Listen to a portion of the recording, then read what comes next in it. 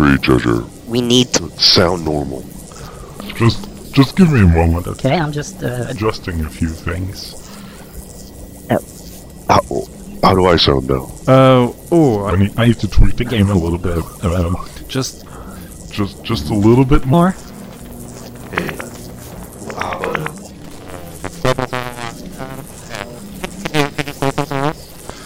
This is hard. No. Ooh, well, sure. Sure, why not? This will work. Okay. All right. Sounds terrific.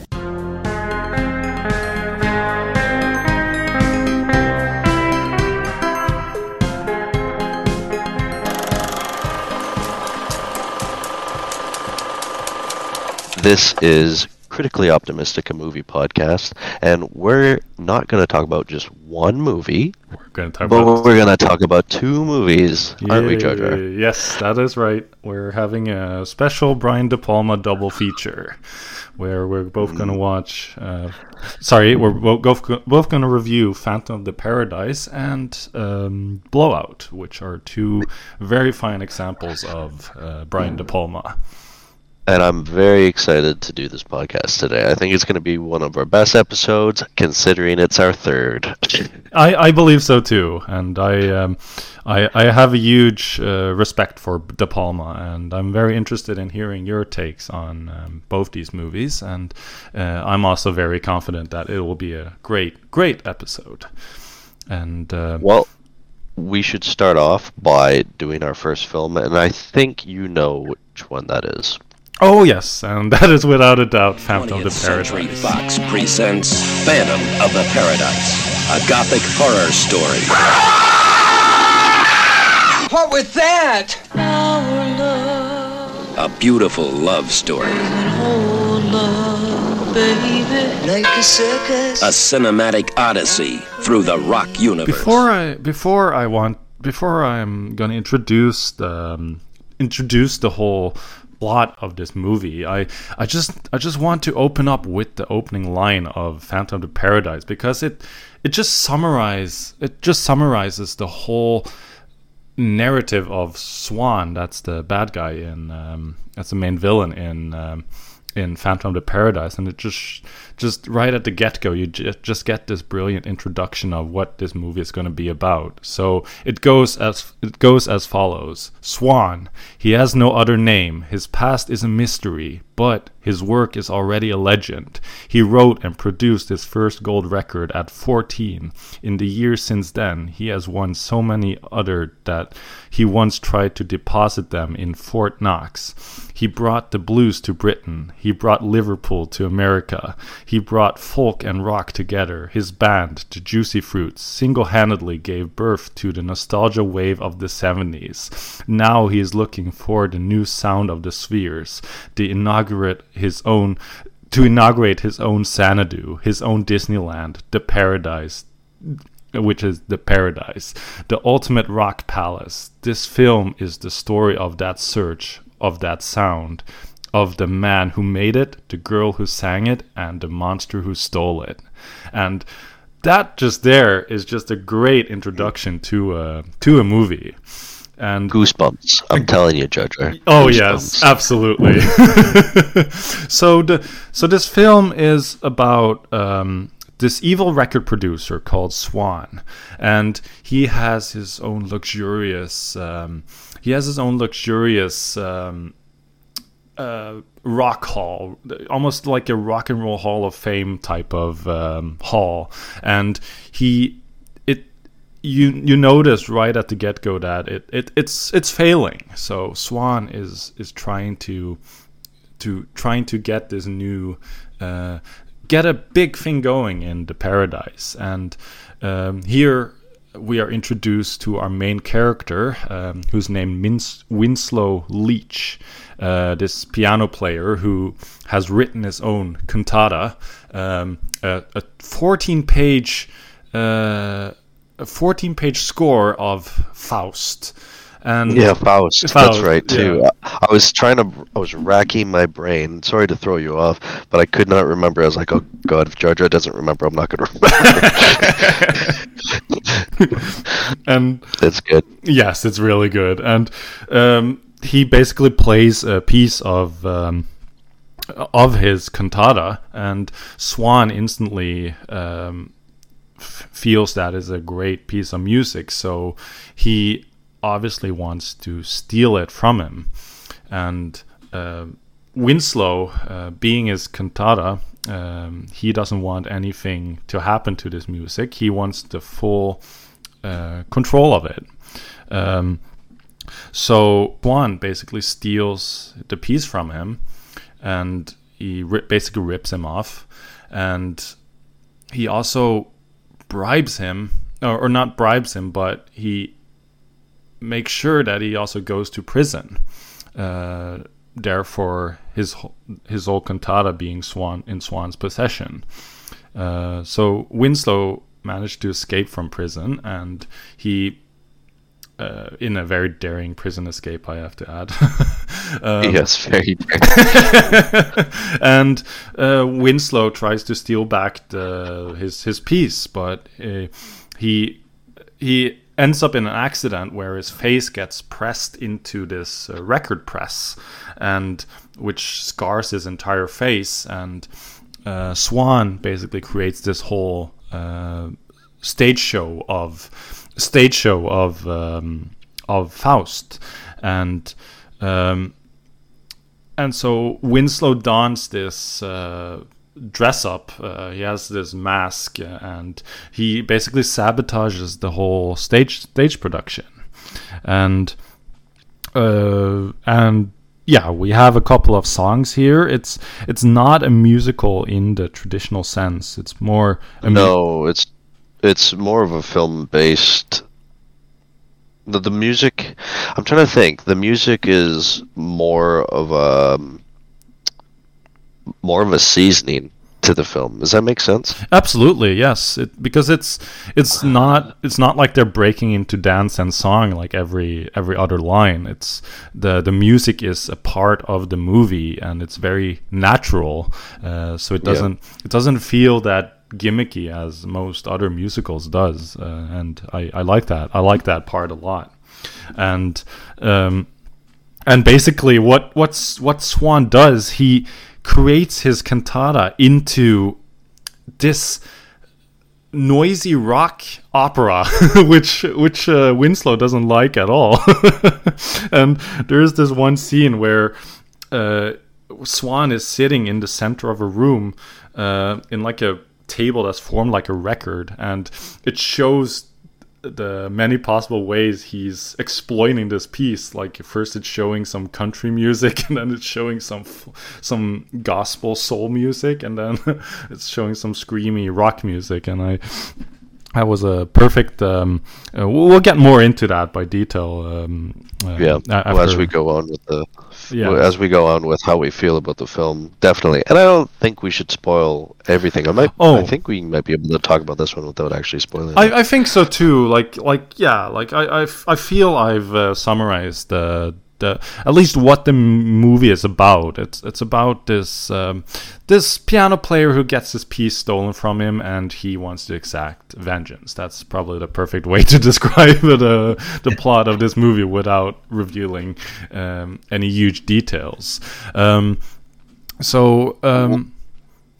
Well, right off the bat, it's definitely obvious to anyone who has eyeballs that it is more or less a retelling of the Phantom of the Opera. Oh yes, that's clear as clear as day. Absolutely, and I like that it's mostly based off of the Hammer horror version of Phantom of the Opera, which pretty much is the same plot. Like this, the Phantom in that movie, like. Sabotages the stage show, and like if you haven't seen that one, I can definitely recommend it, because it wasn't a bad movie at all. And yeah, like obviously there have been a lot of Phantom of the Opera reimaginings, but I've never seen a reimagining like this in the very poppy way, in a very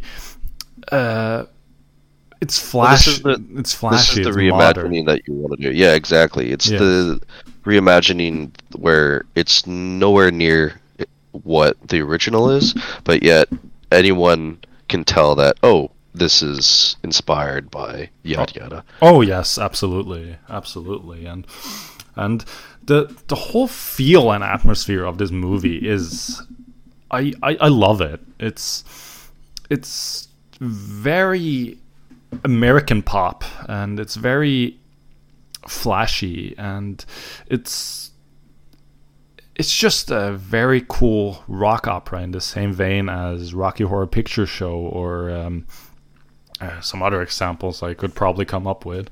But without having the music tied to the story, I think that's the biggest thing. Even though it is like there is representations of the music mirroring the story, that obviously you can't have the music not be a part of the movie. This one's not directly a part of the movie.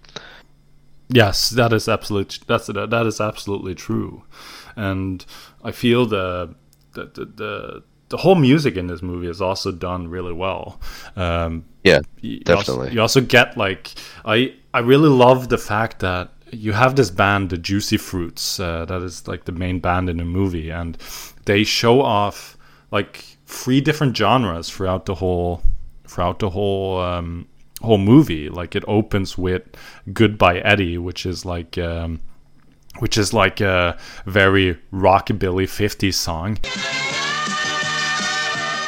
and then it goes over to a very Beach Boys inspired surf rock song, and then you have the very gothic hard rock song near the end.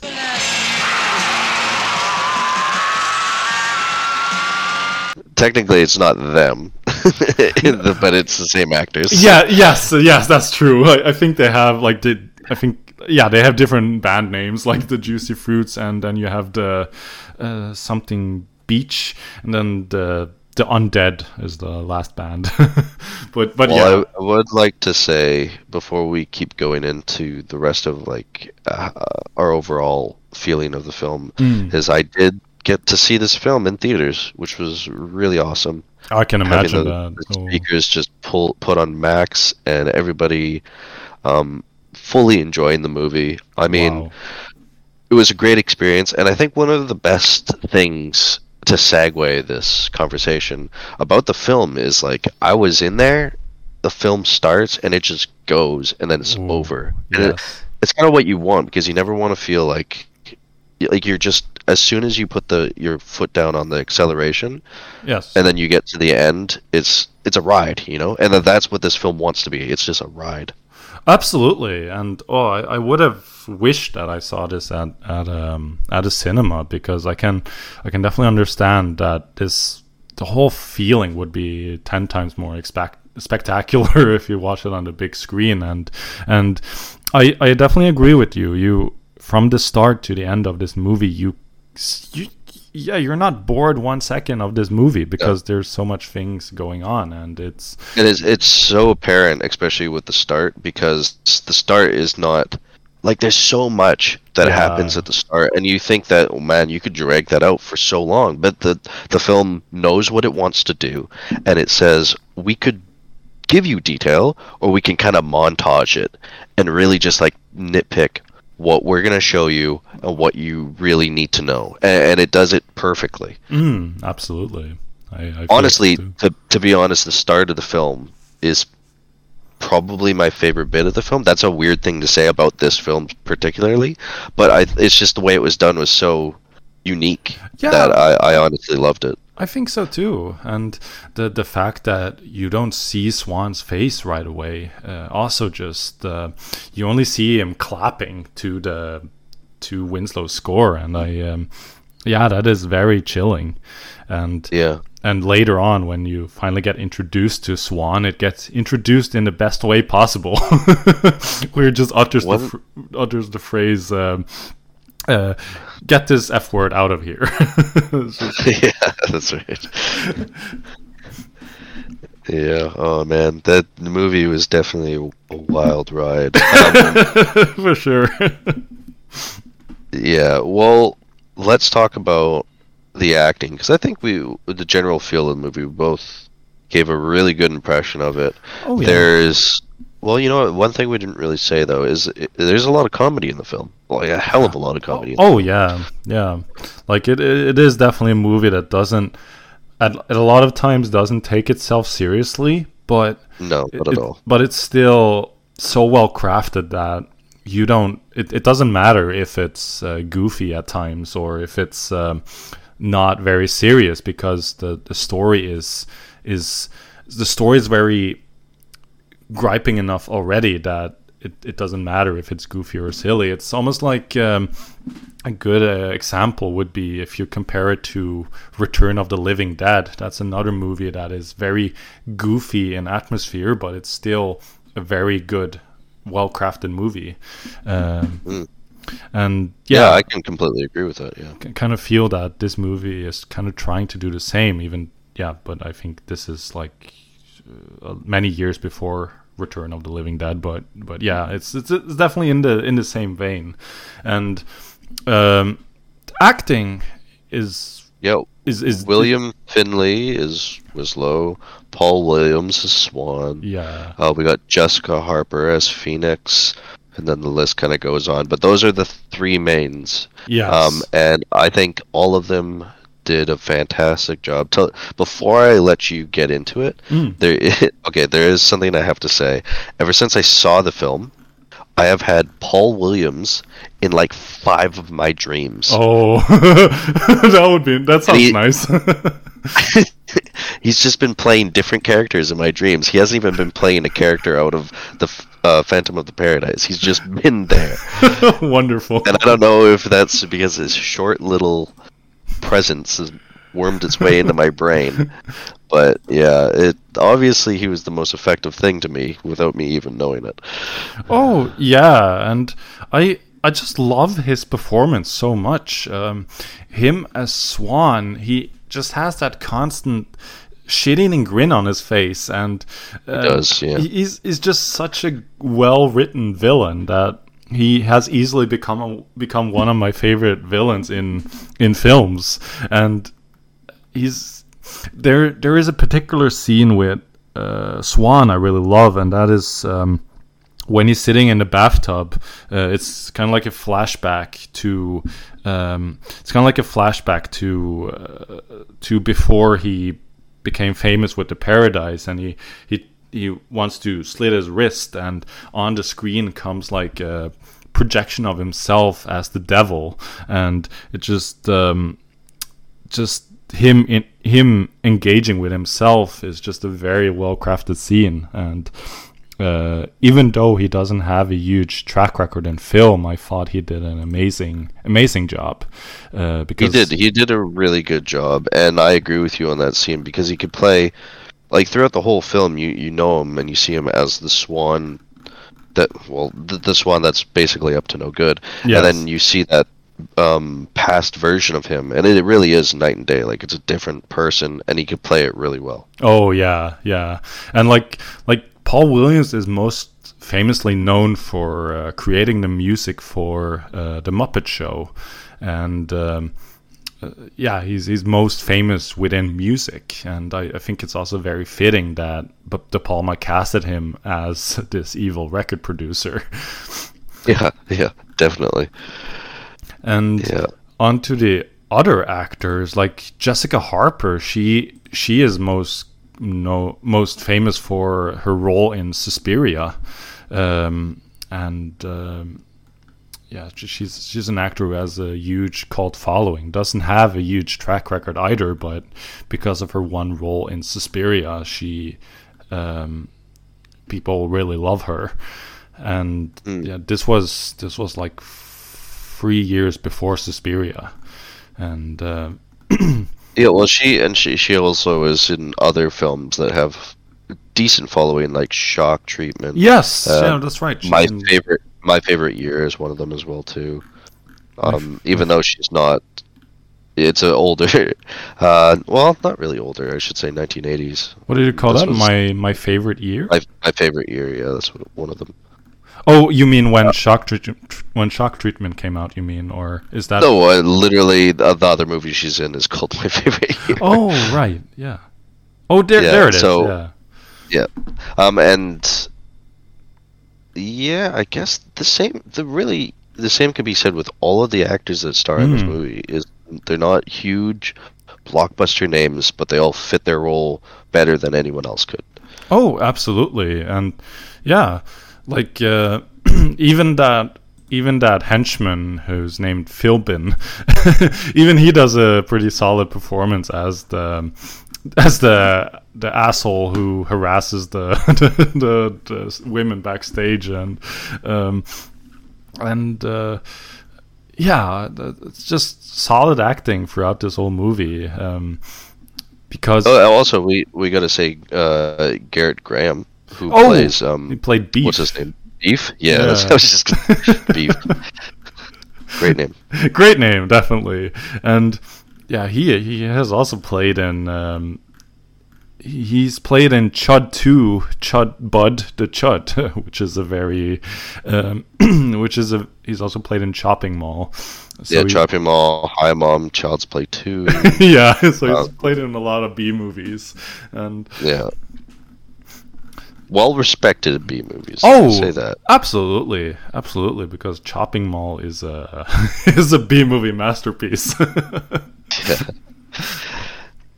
Yeah. Yeah, so the acting, I don't have any problem with any of the acting. Me neither. No, it's done really fantastic, and yeah, I actually say before getting to more about talking about De Palma, he knows how to cast people for his films like that.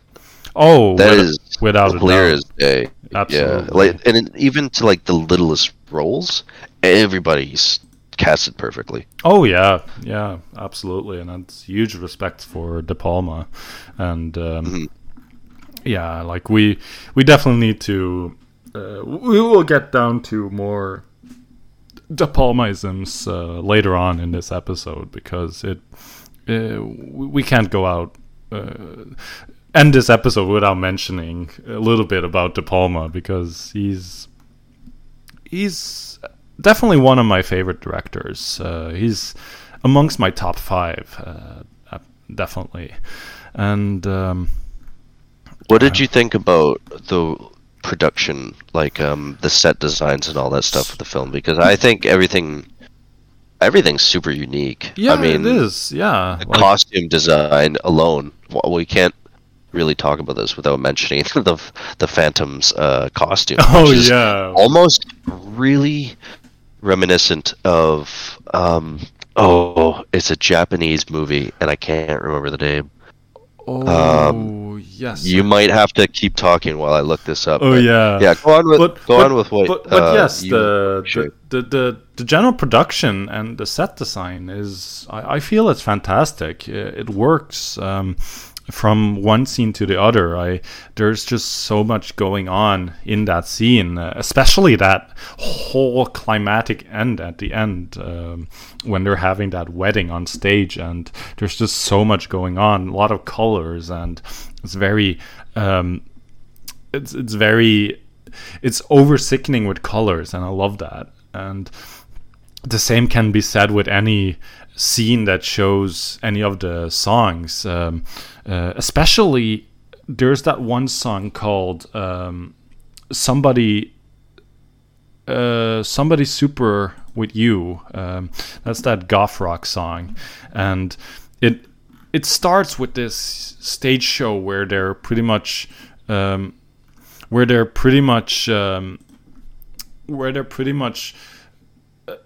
this song is about building. Did I distract you with the image that I just sent you? A little bit, because that was a very good image. Because it builds up this song about building a corpse, and then it immediately cuts to Beef's song, Live at Last, and it just fits so well. And the costuming is done perfect. Yeah, it really is, and I think that's one of the biggest things with doing a Phantom of the Opera sort of retelling is like no matter what you gotta have good costumes. And yes.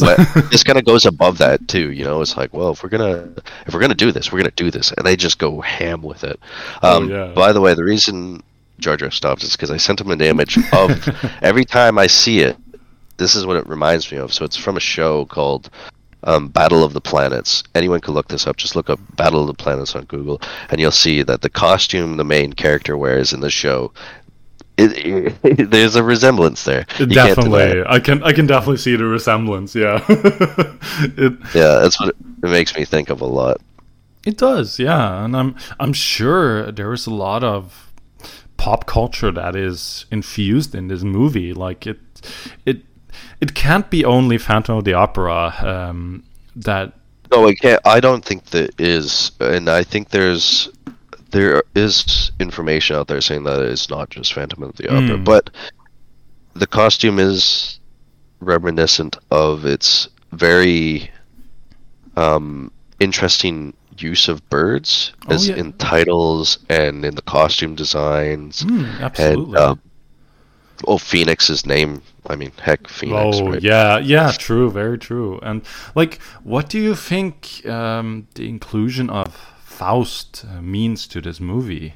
Because do you know the story about Faust? God, not enough to go into great detail. I'm not sure if you do or not. I know that it's about this this German doctor or philosopher who manages to reanimate life after death, and like it's very interesting that this movie, but De Palma chose to include Faust as the music piece in this movie, and I feel that there has to be some deeper meaning with that, but I unfortunately can't understand it myself either.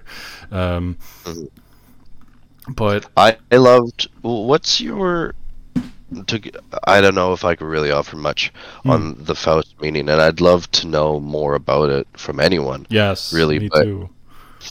The music, like when he plays his pieces of his musical composition of Faust. Yeah, I love the piano. It's not, just the solo piano bits in this film are really lovely to me. They are very beautiful, yes, and it also shows the comparison of how innocent Winslow's music is compared to what Swan turns it into, because there is another version of the song later on in the movie that Swan sings, and you notice that it is much more different in tone and structure than the song that Winslow opens with in The Paradise. Yeah. Okay, well, I think we said a lot about this film. Oh yeah.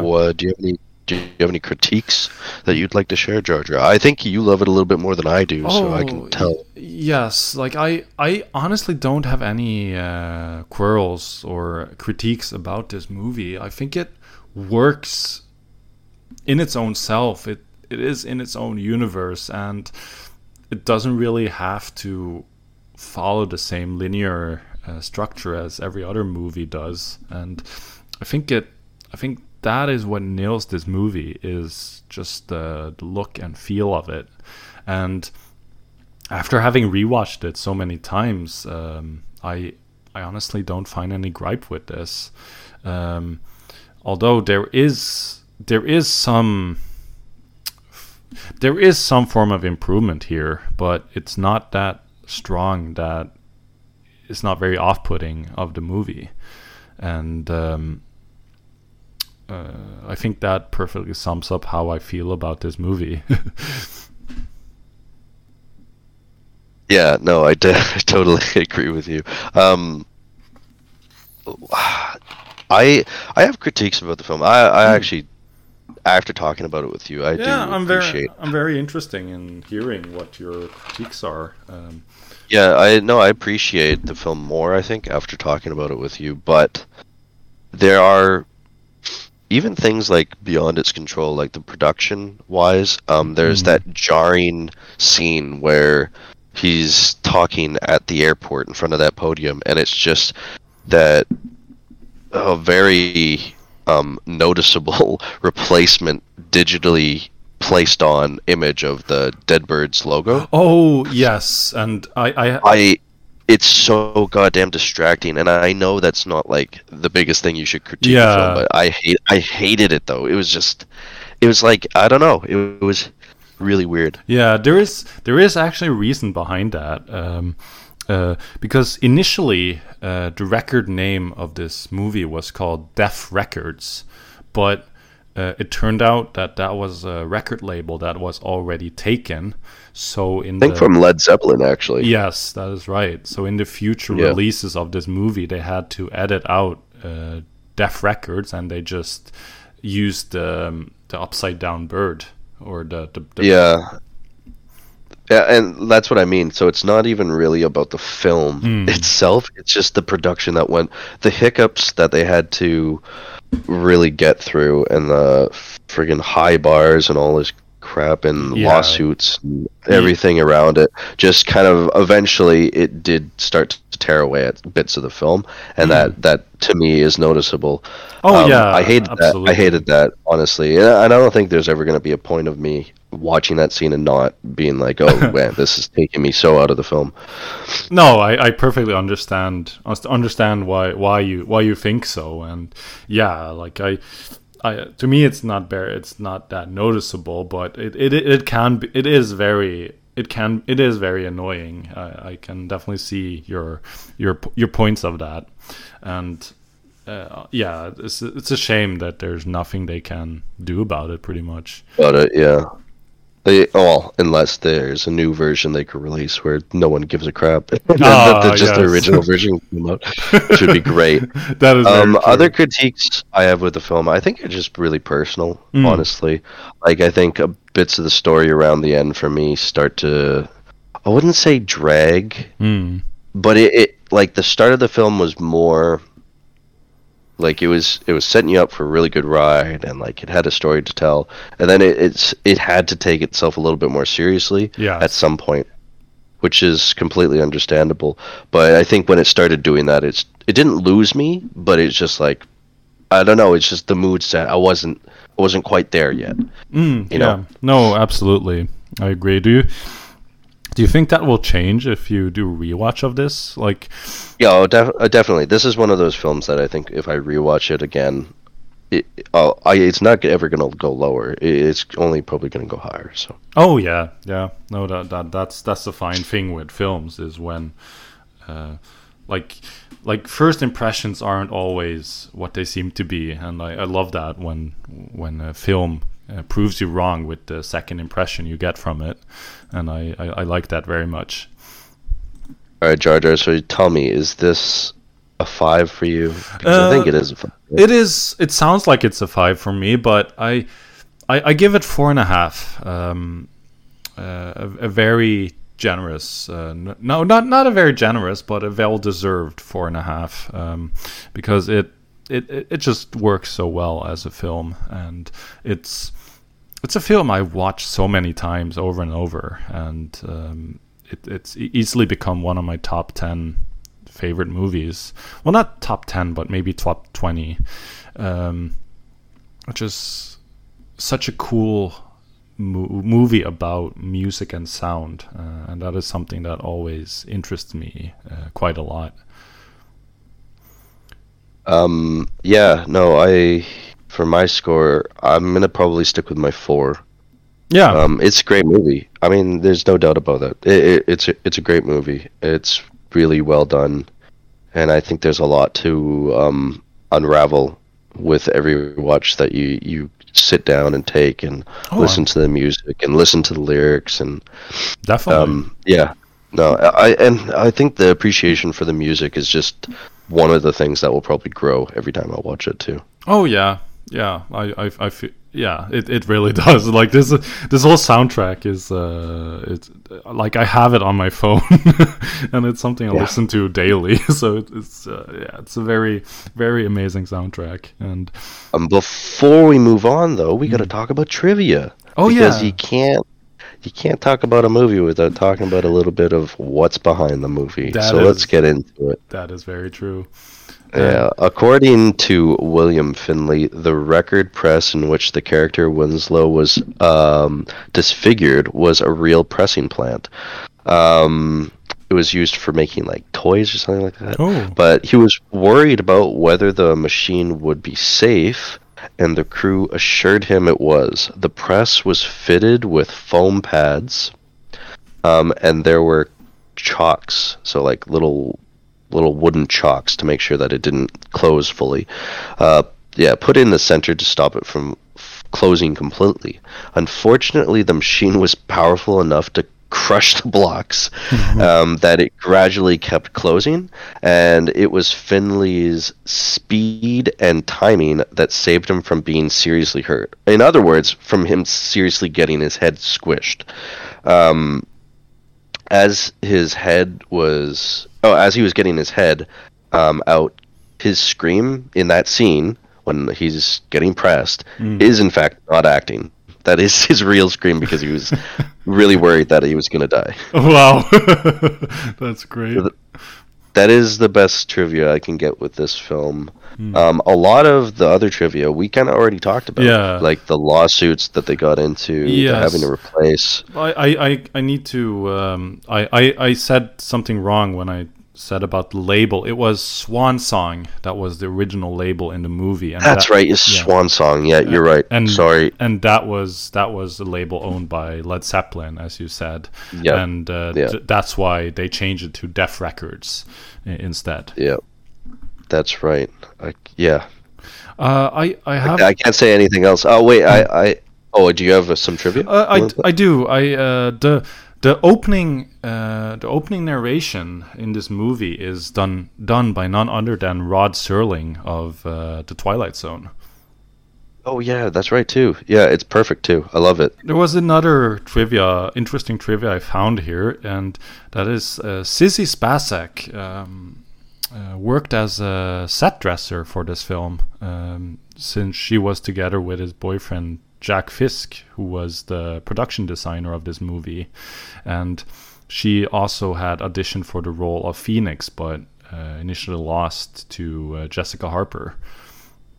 Oh, I actually have. I just remembered two more bits of trivia that I want to say.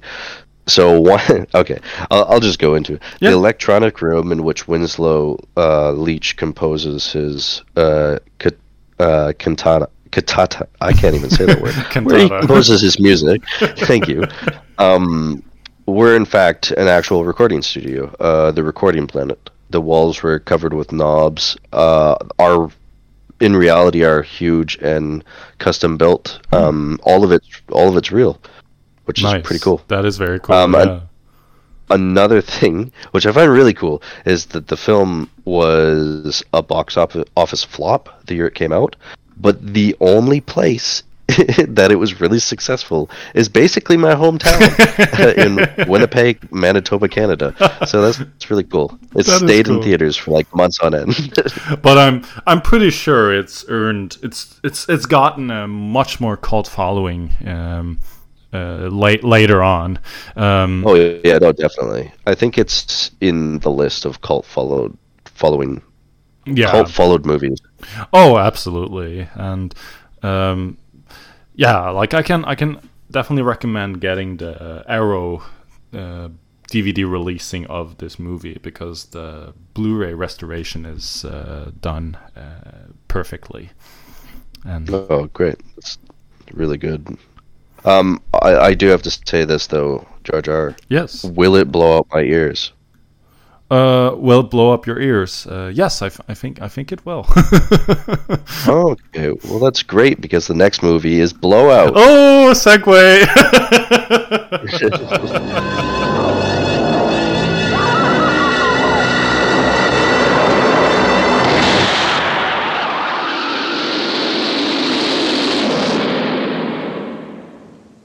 Brian De Palma's Blowout. Now you hear it. Now you don't. Was that good? Oh, you did it. You did it perfectly. So yeah, why don't you introduce the second movie of our episode? Certainly. Well, let's talk about the summary. So, Jack Terry is a master sound recordist who works on grade B horror movies, as well as, I think, porn. I don't think it's mentioned in the movie, but I think it just a given. Pretty much, yeah. Yeah, because you can see it in the studio walls. You're like, that's not a... you just see it. Yeah, there's like a sign outside where it says XXX rated movies, and it's... Yeah. Definitely. Anyways, late one evening, he is recording sounds for his use in his movie when he hears something unexpected through his sound equipment and records it. Curiosity gets the better of him when the media become involved, and he begins to unravel the pieces of... I can't read that word because it's too far away, but... he unravels a conspiracy that he's basically a part of, and no one wants to help him. And it's just his struggle about him wanting to not fall into the same traps that he had placed before him with his previous career. Yes. And the film is really self-explanatory. I mean, compared to The Phantom, it's a lot simpler, but it's just as good. I'd say it's just as good, personally. Yeah. Like I feel it's that hunch better than Phantom, and it's a very well-crafted suspenseful thriller, and the way it uses sound as a motivator for this movie is done in a very good, very brilliant and creative way. And the performance is top notch. The story is very interestingly crafted, where you don't really feel bored with this movie, and it just it introduces a very interesting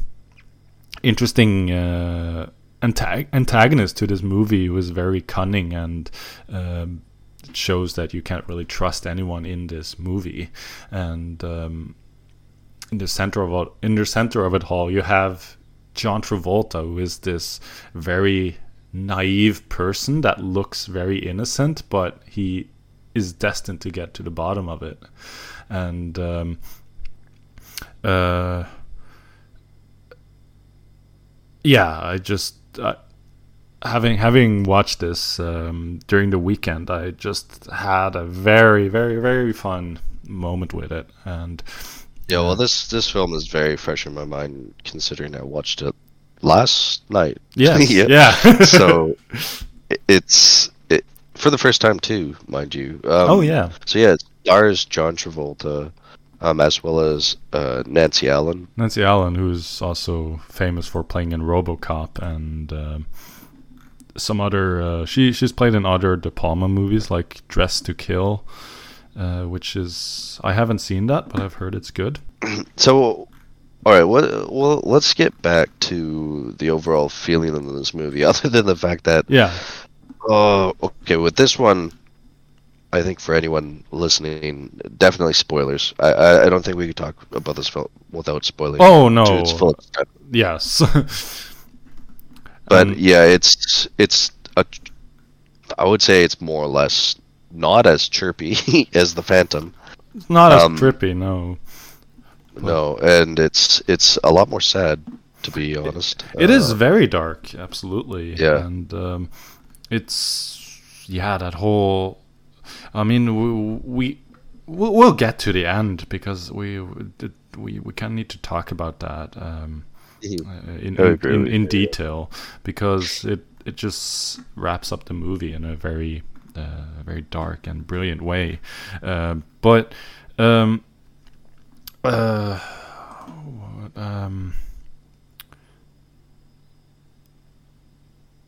Should we just talk about? We can cut out this whole where you started saying we could just cut this all out. Should we just talk about, instead of going through the key points, how about we just jumble them all together? Yeah, that sounds good.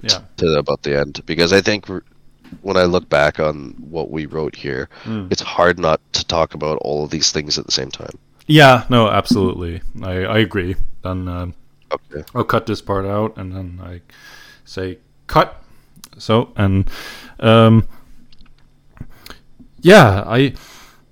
what this movie does really well is it uses sound in a good way. I love that. I particularly love that scene where John Travolta is out at night trying to record wind noises for this horror movie, and he has this very detailed microphone that catches sound from a distance, and you can just he just goes around with his microphone in like 360 degrees, and you can hear all the sound effects around him, and it just and like first he points it at this couple who's on the bridge, and you can hear their voice in detail, and then he goes and then he hears a noise, kind of like a string that is pulling, or like you assume it's a frog, and yeah, because of the previous frog too. Yeah, you know, it made me wonder. As much as the sound design in this movie is great, the device that's being used in the film for recording the sound, that wouldn't pinpoint sound though. It wouldn't. No, it's not that detailed. I've used one of those microphones, and it really doesn't catch sound more than like a couple of feet. Yeah. A little bit of movie magic, definitely easy to look over, but in the same sense, you're like, shouldn't there be like a cone on that or something? Right, there would be so much feedback and static that it. But the sound, the sound is great, and sound is perfect. Yeah. Overall, with the way it's, I mean, De Palma's way of directing is so unique, and it works really well for this film. I mean, there's a lot to really appreciate here. Really is. And it's his quick pace of storytelling too, which is like, it grabs you. Like you get introduced to the character, you have a really good sense of who he is, and then the story starts, and it's just like a whole rolling stone that won't even stop, and then you get to the end, and then that's it. I know I'm basically saying the same thing for both films. But, but that is perfectly very, very noticeable, and I definitely agree with that. I mean, it's like this sort of thing with De Palma. It's a lot more prominent in his earlier films rather than his later films. Which is somewhat a shame, because he's made some poor decisions later on.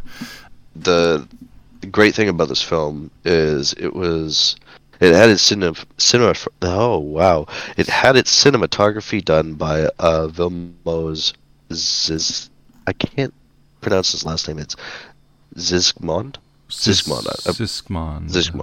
Yeah. Who's done a film that Jojo and I were just talking about, The Long Goodbye. He did that, right?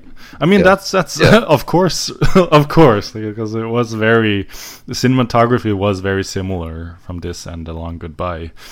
Yeah, it really was. It's easy to notice, and I mean the cinematography is, like, without a doubt, one of the best things. I'm also noticing he did the cinematography for The Deer Hunter as well, and wow, he has a brilliant track record. He has a really good track record. It's honestly hard to deny, like, he's not really good. Like, it's hard to say. But he also did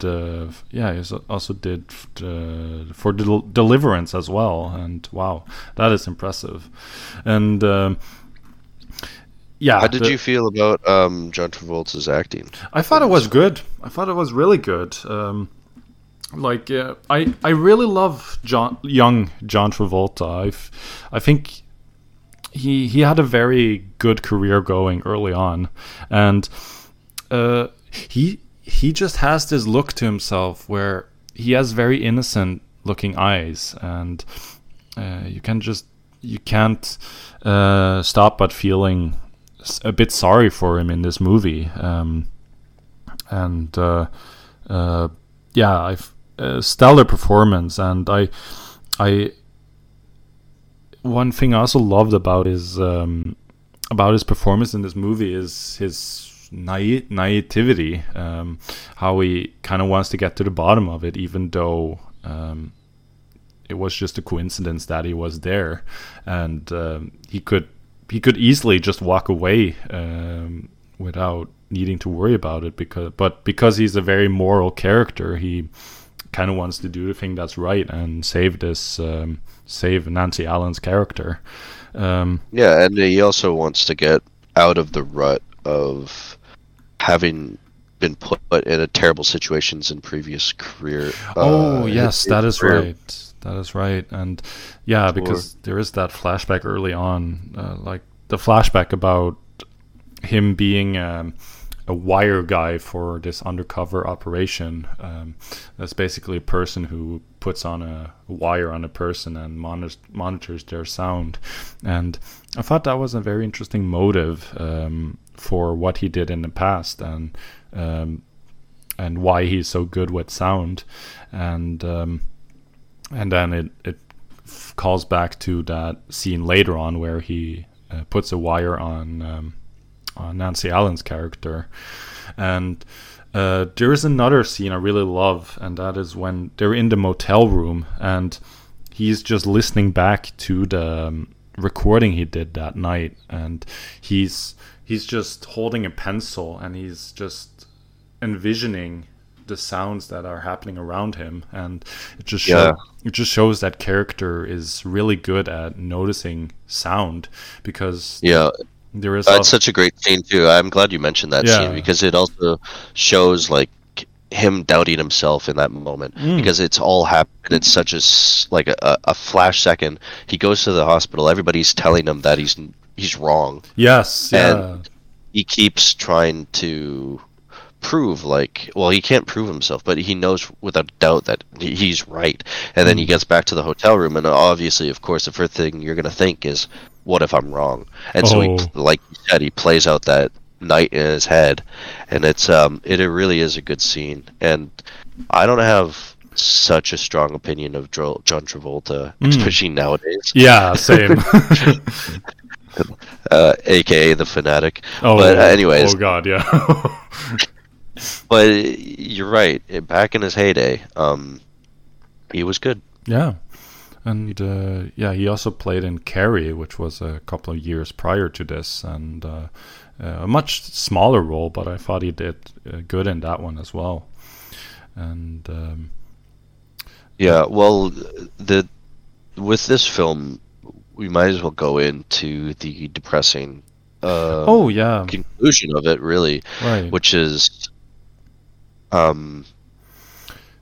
which just leads him down to trying to prove what he knows, and do the right thing. Like you said, he's a really strong moral character, and that's another great thing about this film too, is there is a bit of a love interest, but it's never enough to be like it's never enough to make it a point or a bit of the movie that's like, oh, he also is trying to get the girl. It's never really about that. It's like, oh, he's attracted to the girl, but really his main focus is just trying to prove what he knows. Yes, and absolutely. It never goes past that. Like, they could have easily done something in that hotel. Like, any other director could have taken that hotel scene and it's like, ooh, now he gets with the lady, and it just never goes down that path, and like ever at all. And even when John Travolta starts to build that good relationship with her,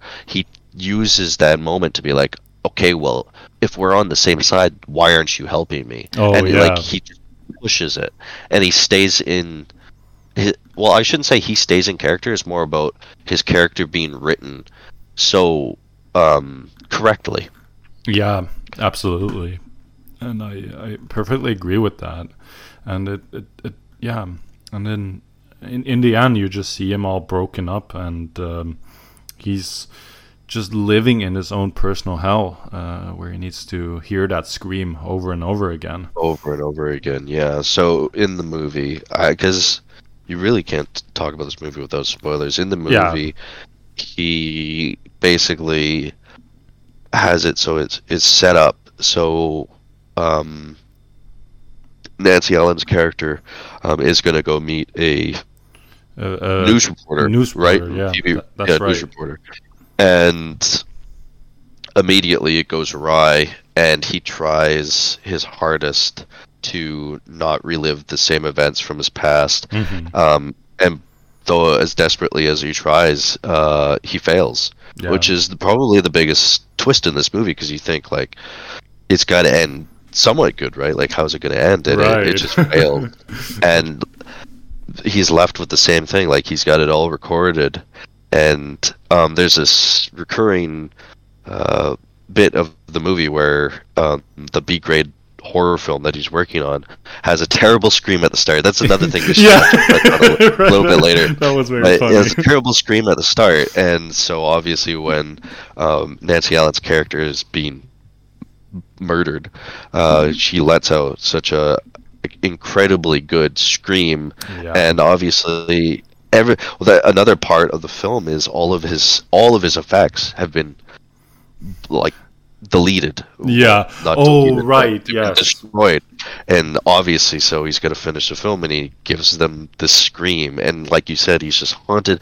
It sucks so much, because you care about where he is at the end of this film, and he's just in a worse off place. And it's not even his fault either. It's like trying to do the right thing just left him even more numb and cold to the world. And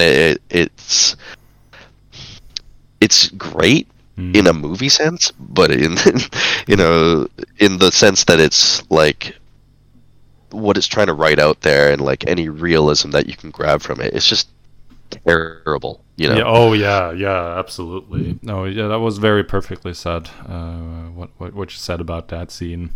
And well, we could talk about the start and the very shitty. I love that. I love that movie within a movie in this movie. That I can perfectly see myself as that being a B movie. I would very much love to see. It's just this very shitty slasher movie, and filled with boobs. Like, how many boobs are in that movie? Like a lot. And it's, I think, what is like 10 minutes of the film, right? And there's a lot of it, but the scream is the scream that comes out of that lady. The shower curtains opens, and all you hear is yes. It's so good. Yeah, it's perfect. There's a lot to love about this movie, and I'm so glad I get to watch it. It made me more of a Brian De Palma fan watching these two movies, and I'm really excited to watch more Brian De Palma films as well. I'm very glad you're saying that, because there are so many good movies he's made prior to his more famous ones, and. Like, one thing I also love about Blowout is while it's a captivating thriller, it's also a good movie about making movies. No, it really is. Yeah, definitely. With the sound design, and I love that one particular scene where he's trying to animate the pictures in the newspaper, and it shows in detail how you do that in like the studio, where you take a still picture of a close-up picture of the still picture, and then the next picture, and that turns into like this animation. And the same is when he's trying to pinpoint the audio on the recording he made, and he like marks on the film reel where it cuts out, and it's just a really well-crafted scenes for movie lovers like you and I, and it just well, not even for movie lovers too. Actually, that's one of the things that I really do appreciate about this film, because like you said, it's a movie about making movies, but a lot of films like that are almost catering to people like you and I, who are cinephiles and love movies. Anyone else who's watching it and are just the average everyday moviegoer, they might not give a shit. But this movie here, you throw all that stuff in, and every single person, it doesn't matter who you are, is on board, because it's not. Like you're right, it's a movie about making movies with a great story attached to it. Oh yes, absolutely. And I think my favorite scene in this movie is when he goes back to his office, to his sound booth, and he notices all his rec tapes are deleted, and the camera just pans around the room with this. It's like you're seeing multiple scenes. Yeah, I love that scene as well. It's so good. Yeah, but there's also this. You have the split screen scenes. That's also very prominent in Phantom of the Paradise. But the one I'm talking about is the one. The camera just spins in the room while it plays off this very haunting sound in the background, and you can kind of feel just a blank reel spinning and no sound whatsoever. Yes, and you can see and hear his frustration. Yes, absolutely. Every single tape he shoves in that cassette. Yes, that was what I was going to mention, that you can perfectly feel the anxiety in that scene, and I just it gave me a very pleasing movie moment, and it's cinematography like that just gives me like that. Oh yes, I love that. One other person we actually didn't mention, which I feel has to be mentioned, is the fact that John Lithgow is the killer in this film. Yeah, and I think he does an amazing performance. He's the type of character who just enjoys every aspect of what he's doing, and he doesn't see anything wrong with that. And he's the perfect sociopath in this movie, and I think he was a good character. His acting here is very reminiscent of I have to imagine when he played a serial killer in the show Dexter. He took a lot of what he did here and just brought that over to that show. Right, I totally forgot he was in that, because I've honestly haven't seen much, many movies. I haven't seen much with John Lithgow, and he's in Planet of the Apes. He was in The Accountant. I mean, I think there's a lot of films I've seen with him in it, as well as Shrek. I mean, we've all seen Shrek. Obviously. But yeah. So. There is like that character also has like this. He has a wristwatch, and on that he has a string that he uses to strangle. But maybe I shouldn't mention this because that pretty much spoils a huge twist in this movie. So just forget I said anything. Yeah. Well, okay. Well, I think we talked about this film pretty well. It's a great. Oh, would you say it's a thriller? Yeah, I'd say it's a thriller. It's like, I would say it's a political thriller, definitely. Yeah, political thriller. That's a really good one to say. Yeah, I think it's really good. Like, who did the music for this film? The composer was Pino Donaggio. Pino Donaggio. Yeah. I'm just gonna see. Yeah, it is labeled as a thriller mystery crime. Yeah. But the film is beyond like what I thought it was gonna be, and it was great. Like I loved so much of what it was. For critiques, I really can't think of much. Me neither. Like it's very hard if I need to find, because in fact this is a 5 out of 5 star movie for me, just because one, there is so much Tarantinoism in this movie that it's just it's just so wonderful, and two, it's a very griping story, and it's just very perfect. I think for me personally, it's a 4.5. If nice. anything, I think it's probably going to get bumped up to 5 with future watches. But as at the time being, there's still that sense of I think there's just this bit in the middle that sits a little bit uncomfortable with me, and I think it's a lot of it has to do with the John Lithgow's character. I don't know. It's weird because it's like we have John Travolta, and he's steering us in the direction of the story, and then you have John Lithgow's character in the middle here, and he's like, "Oh, I'm gonna do this and this and this, and I'm gonna make it seem like he's saying all this to the guy on the phone. I'm gonna make this seem like a serial killing." And it was fine. Like everything was good about it, but it's just like, oh, okay. It just felt different all of a sudden.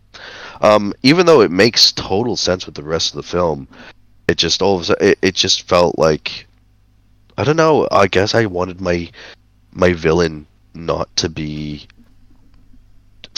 just a crazy guy. You know what I mean? Yeah. No, that makes sense. Absolutely. But it wasn't what the movie was about to me. I guess that's what I'm saying. And then when the movie kind of focused a little bit more on it, it's just like, oh, but mind you, this is me totally nitpicking. Oh, like, yeah, this is me finding shit valid to complain about. Yeah, this movie is great, and I'm still giving it a 4.5. Like I can't stress that enough. It's a really good movie.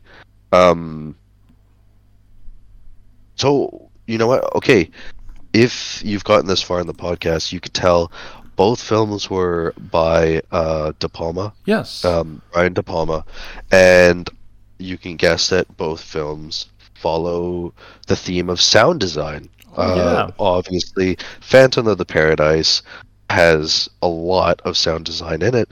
It's got whole scenes shot where it's just a recording studio. And that's so true. And then this film here with Blowout, you have whole scenes of just being shot in recording, or not recording studios, but sound editing studios. Yes, that is so true, and it's both good movies for sound heads who just love sound productions, and I could say both you and I are both big audiophiles as well. Oh yeah, absolutely, without a doubt. You know what's one thing I wish about this movie? The version I watched wasn't Dolby, but it would have been great to see Blowout in, like, if it was remastered in like a Dolby like 7.1 surround sound, because that'd be really cool. Yeah, I know there is a Criterion version of Blowout, and there is also an Arrow releasing of Blowout. So I'm pretty sure they must have improved the sound quality on the Blu-ray restorations. Yeah, the sound. It's rare to get this kind of theming with the same director. You know? I mean, you could say easily, like, oh, but Martin Scorsese, you could easily do gangster films. But see, that's just a broad sense of like gangster films. Yeah. But this is so specific. This is sound design, and Brian De Palma basically did 2 films about sound design. Yeah, so true. That's perfect. So it was unique, and when I told Jar Jar that we should, because originally we had for the longest time like Phantom of the Paradise. Yes, we're doing a podcast about this film. And then when we started saying, like, oh, should we do 2 movies instead? It just seemed supernatural when Jar Jar said, well, let's do Blowout. And I was like, That's perfect. Absolutely. And I'm very glad we decided to do these two movies because they fit so well together, and it's also nice because there's like not many years between these two movies, so they kind of utilize the same camera work, and obviously they both use the same signature as De Palma with the split screen scenes. We forgot to mention that one particular scene in Phantom of the Paradise where it's the first scene where the Phantom tries to blow up this sound, this rehearsal, and there is one camera that focuses on a bomb that he places in the trunk of a car, and the other camera focuses on the performance on stage, and it just follows those both two cameras in one take, and it's so brilliant. And speaking of sound design, with that scene, the ticking of the bomb ticking goes, it works like a metronome, and it's the same. Yeah, it works as a metronome for the music that's being played, which is great beyond belief. I love that. That's such a great detail. It just shows that Brian De Palma himself is an audiophile. Like he has a keen ear for this kind of stuff, and he knows that movies aren't just about what's being shown to you. It's literally all of your senses. If it could, like I swear to God, if Brian De Palma could put smell into his film, he probably freaking would. That is perfect. But yeah, so Brian De Palma as a whole, I think you definitely have more experience with him than I do. Yeah. I literally just seen Phantom of the Paradise, Blowout. These are two films I've never seen before. I think. But have you seen any of his later movies? Like no. He's made Carlito's Way, The Untouchables, Scarface. I was just gonna say I think I've seen Untouchables. I think I have. I don't know if I can't remember. I think I did. But Mission Impossible, no. Carrie, no. Scarface, no. Carrie, Carrie I loved very much. That was a movie I rewatched recently, and I also initially had to give that movie 5 stars too, because it was just very fun going back to, and it's a very good horror movie. I know I'm going to be watching Carrie and Scarface relatively soon. Oh, yeah. Without a doubt. I know I'm going to probably blow through a lot of De Palma's. Have to. Especially with Body Double. Yeah, that is one I still need to see as well. And I've heard it's good. I did see Obsession though, and I didn't think too much about that movie. That was right after Phantom, so that was a bit surprising. But it felt like him trying to make a giallo movie, which doesn't really fit that well. Oh, you know what? Before we even end this off, we completely forgot to do our trivia for Blowout. Oh, how could we? Ooh. Well, that was close. Yeah. But well, here we'll start with this one. John Travolta suffered from insomnia during the shooting of this film. His lack of sleep helped him create a very moody performance. Perfect. I mean, that works. Jar Jar and I talked about this trivia specifically before we started recording. I can't believe we almost didn't mention it. Yeah. So this one's really crazy that we thought everybody should know. Did you want to read it, or do you want me to read it? I can read it. Okay, go on. Basically, Quentin Tarantino stated in an interview that this film is not only his favorite Brian De Palma movie, but it was also the reason for him casting Travolta in Pulp Fiction. And after watching this movie, that makes perfectly sense. Yeah. It's I told Jar Jar, it's one of the things I was thinking while I was watching the film is like, man, this performance is kind of similar to Pulp Fiction, and I was like, I wonder if Quentin Tarantino cast him because of this film. Turns out, I was right, which is just a fleeting thought I had too. Oh yeah. But the piece of trivia I was actually talking about was while on the way to the airport, the driver of the van. Yeah, don't worry about it. You got the other one. The driver of the van containing 2 reels of footage of the Liberty Parade sequence, which is like one of the biggest parts of the freaking movie. Yeah, that's right. That's when he drives. Yeah. Through So the guy, the driver of the van, stopped at a Dunkin' Donuts, leaving the van unattended. It was the reels were stolen while he was inside getting his Dunkin' Donuts. Wow. And the footage was never seen again. The crew had to return to Philadelphia just to reshoot the entire scene, which cost $750,000. The cinematographer, who I could say without a doubt, you and I are both a fan of, Vilmos, was no longer available, so he had to be replaced with someone else, which I actually think, with knowing that information, is actually noticeable to me. Yeah, absolutely. Like, I could play that whole sequence in my head, and I could see how it's not. But it makes me sad, too, because we both love this film so much. Yeah. Imagine how much more we probably would have loved it. That's true. If it was if that original was never taken. Was it the entire car scene that was? It's like the entire thing. Wow. Yeah. Wow. Yeah. So there's not a lot. Absolutely. Yeah. That scene took at least 10 minutes or so, and I'm also seeing here that Al Pacino was actually De Palma's first choice for the role as Jack Terry. And I don't know. I don't think that would have worked. No, I wouldn't. I can't see it. I can't see it.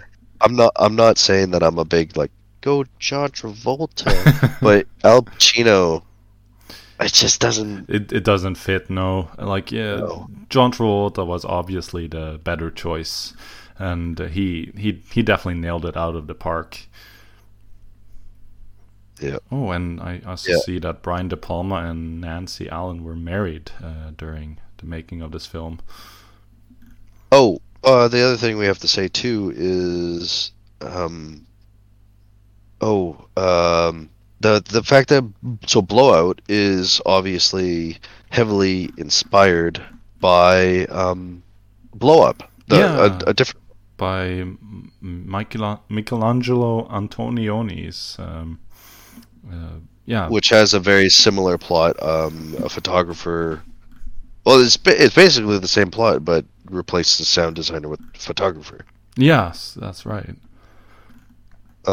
Both films. Jar Jar and I haven't seen Blow Up. We intend to very soon. Oh yeah. And but obviously can never get enough. Can never get enough Italian films. No, you can't. But yeah, so I had a blast with both these films, Jar Jar. Me too. Thank you very much. Yes, De Palma you're very welcome, and De Palma has been great. Yeah, I'm very honored that I opened that door for you, and that you now can, with great pleasure, view many other great De Palma movies. Yeah, and for anyone who's listening to us, the thousands of listeners that we have. Oh yes. If you haven't seen either of these films, you should just get home, find it, download it legally, or on a streaming service, whatever you got to do. Yes. Go to a rental store if you got to. Support your local theater. Just find a way to watch these films because you'll have fun. I mean, the end of the story is they're good films. Solid films, absolutely, and. Everything what Max said, go do that right away. Yeah. So thanks, Jar Jar, for another great podcast, and likewise, for everybody else. Yeah, we'll catch you later. Yes. Until next time. Bye bye.